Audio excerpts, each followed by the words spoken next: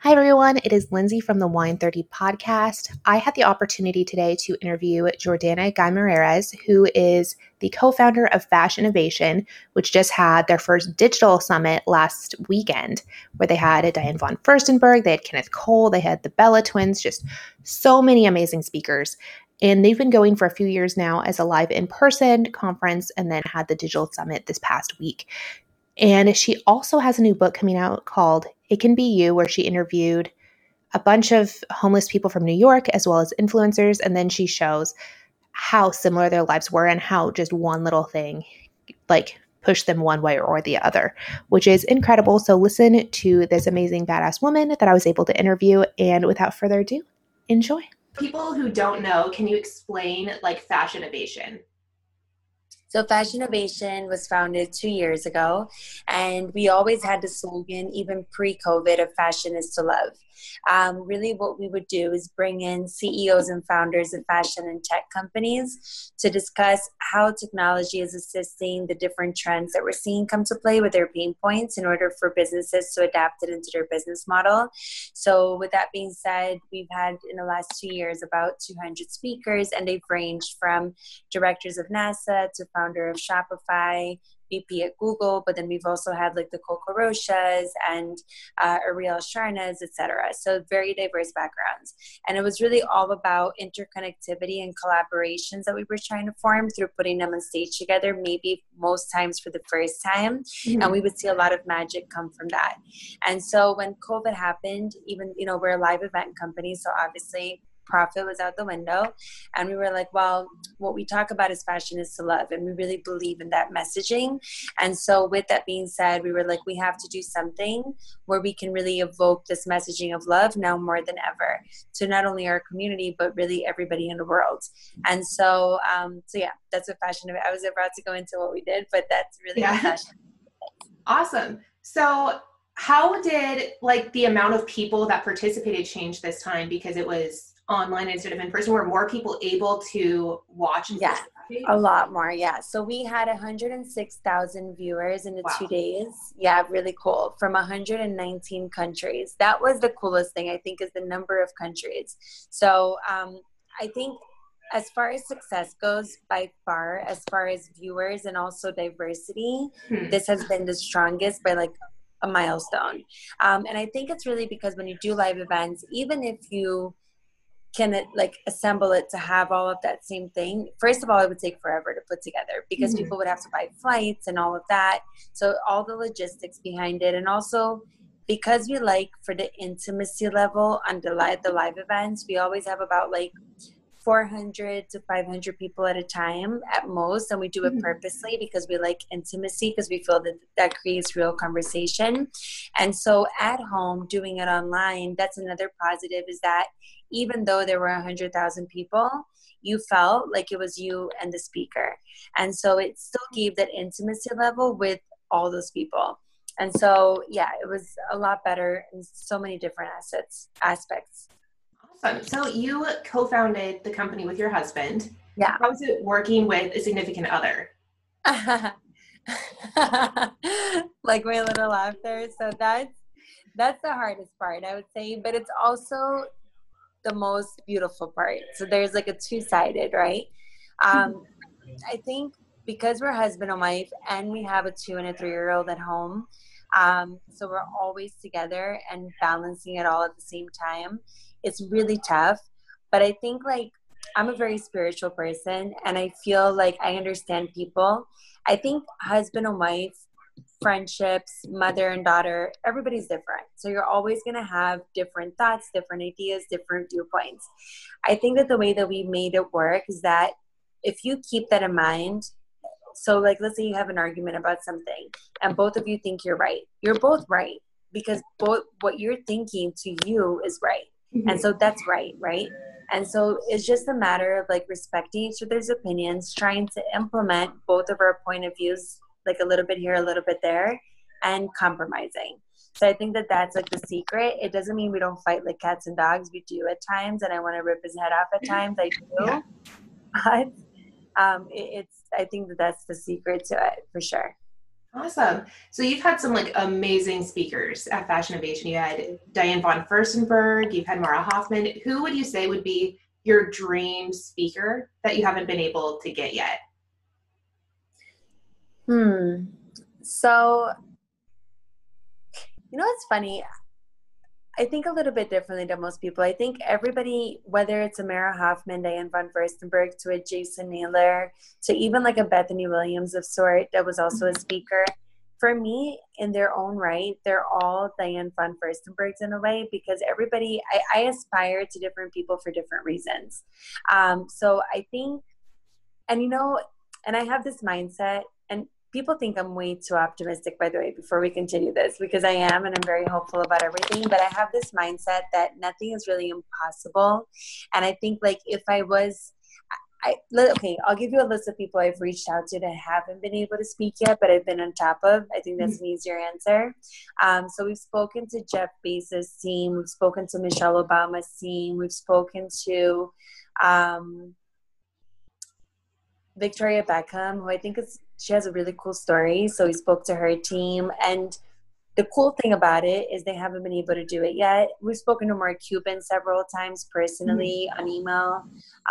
So all of these people, they haven't been able to do it yet, but they've responded and they've been like excited about what we're doing. So we're really excited to have them on for different reasons.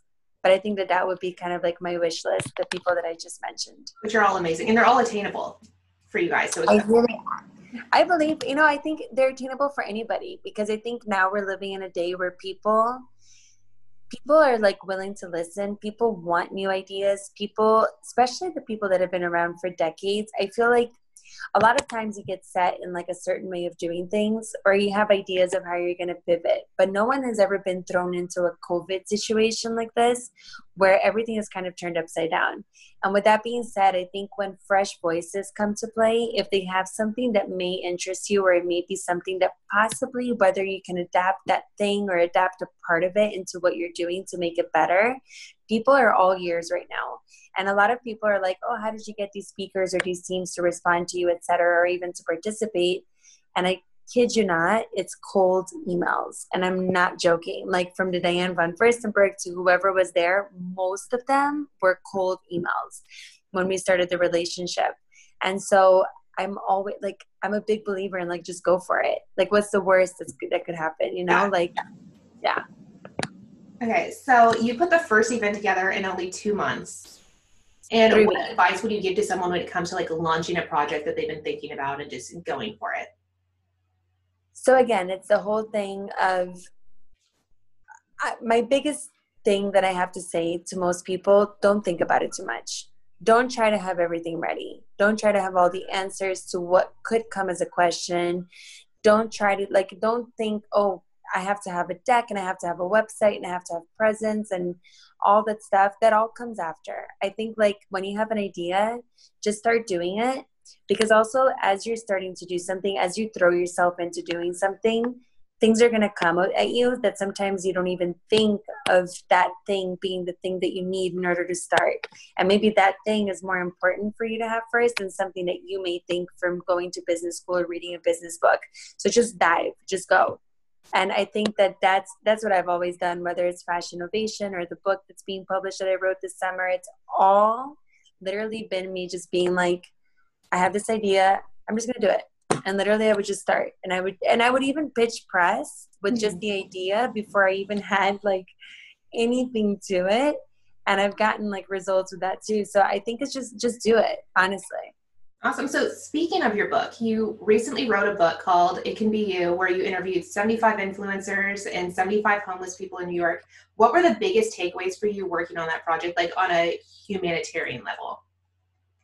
So it really is that it can be you, it can be me, it can be any of us, in the sense that like a lot of people are quick to judge, and that goes with everything, right? Like we could be speaking right now, and if I was somebody who would judge, I could be like, oh, why does she like the outfit she's wearing? And, like you could look at me and think whatever you want to, like people judge, everybody judges. We're all at fault, right? At that. But I think that with homelessness in particular, people are quick to look and say, I'm not going to give him money. He's going to buy drugs or alcohol.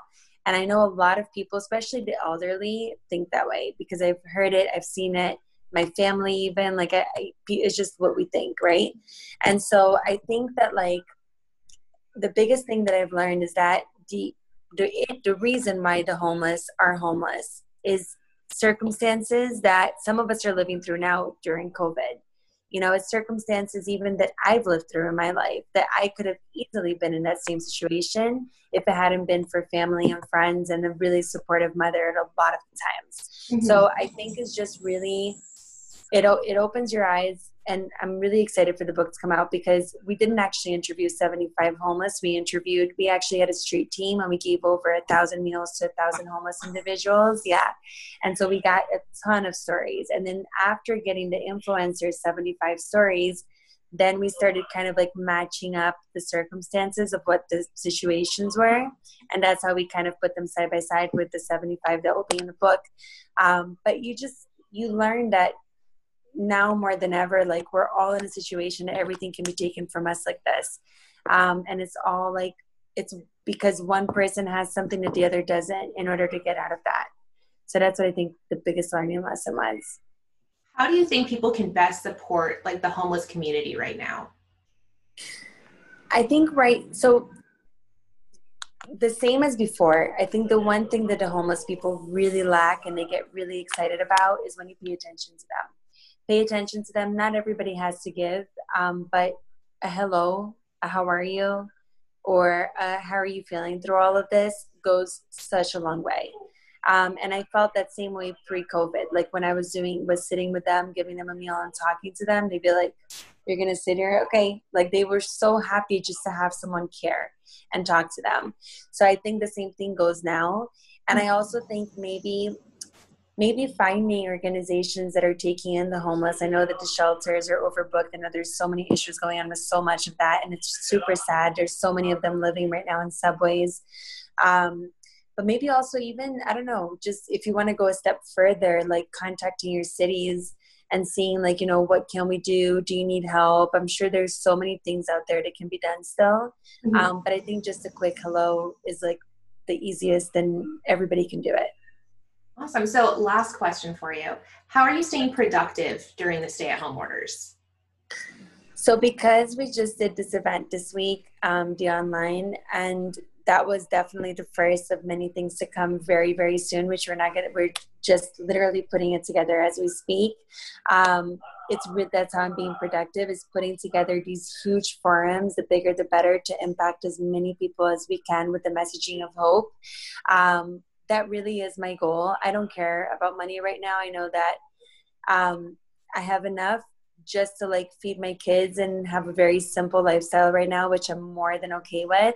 Like my goal right now really is to impact as many people as I can and keep my optimism at a very higher than usual, because people need it right now. There's enough negativity out there. I think people really need, to spread the positivity. I think it's super important.